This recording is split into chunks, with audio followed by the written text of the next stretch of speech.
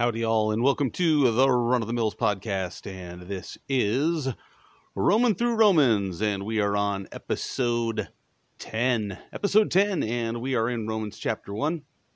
And let's just kick that off. We're going to start off, we're going to overlap a little bit about what we read last time, as Paul is telling the Roman believers that he is thanking God for them and why. So let's take a look at that. Verse 8.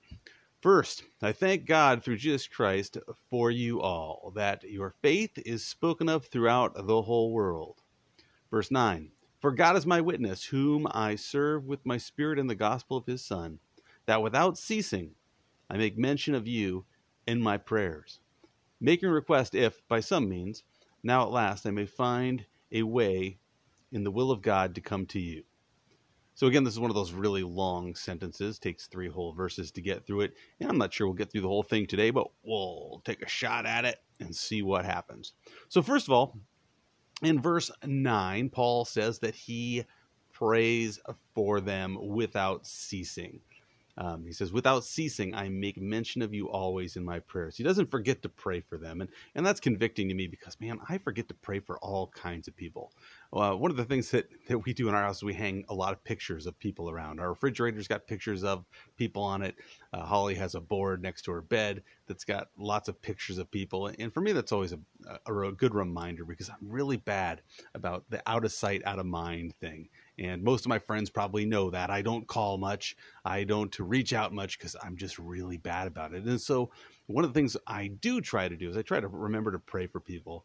And having those pictures up on the wall, having those things around to remind me are always helpful. And so this is one of the things that Paul says. He is continually praying for them. He doesn't cease to make mention of them in his prayers. And it's also he tells them, which is always encouragement when somebody lets you know that they're praying for you. That is an encouragement. But Paul doesn't just say that he is. He actually says a little extra in there. He says, for God is my witness. He says, I'm doing this. This is not just I'm saying, oh, yeah, I'm praying for you. He says, I'm doing this. I'm praying for you.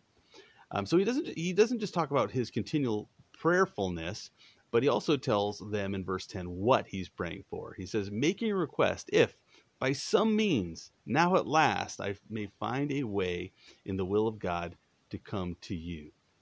And that's one of those amazing things when you think about it. If you know Paul's history, if you've read the book of Acts and you read about what happens to Paul, Paul desires to go to Rome. And he tells him that. He's making this request that, and he's praying that by some means, at last he may find a way in the will of God to come to them. He's praying, God, if there's a way, make a way for me to get to Rome. And God does make a way to get to Rome.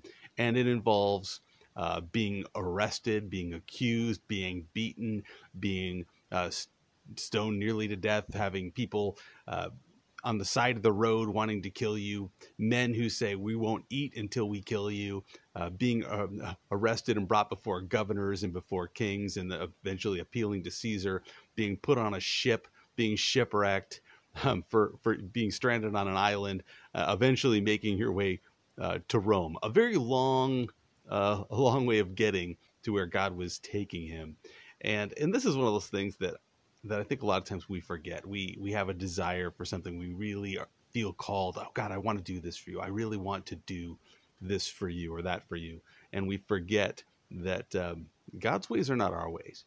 And so don't get discouraged. Don't get discouraged if you feel called to participate in a certain ministry or do something for the Lord and you see that it just keeps getting put off. It keeps getting further away.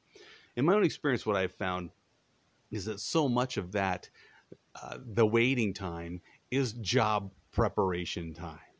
I used to tell a story to youth group kids about a guy who he knew where he was going. He had to go to this house, and he knew there was a straight route to get there. He could just go right directly to that house. But for some reason, the person he was following, the king or the general or whoever he was serving, was making him walk this very long, curvy, roundabout way. And eventually he gets to the house, and when he gets there, he realizes that in his long walk, he lost hundreds of pounds of excess weight because he was quite obese And when he got there, he realized that the house had a teeny tiny door.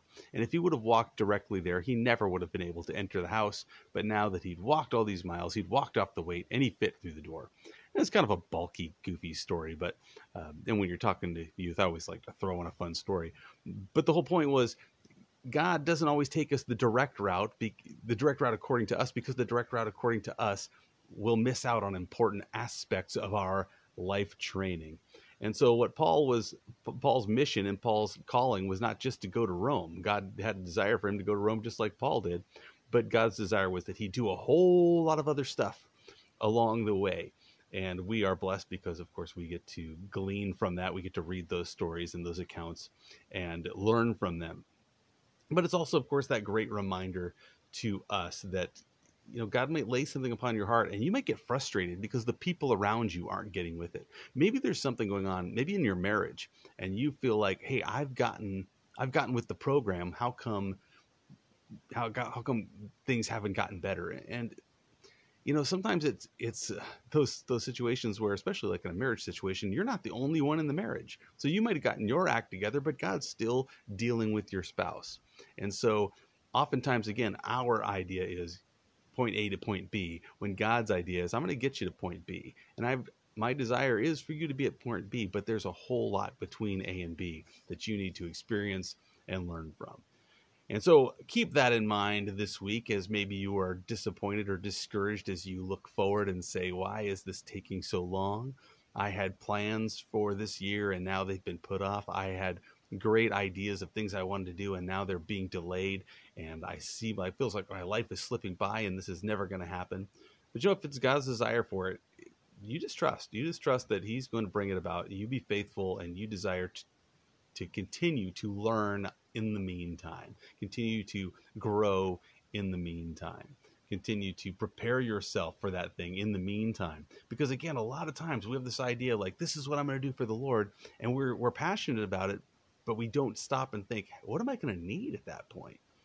Am I going to need to know the scripture better? Am I going to need to be more well-versed in a certain aspect or a certain language? What else am I going to need to know? What else is going to help me when I get there?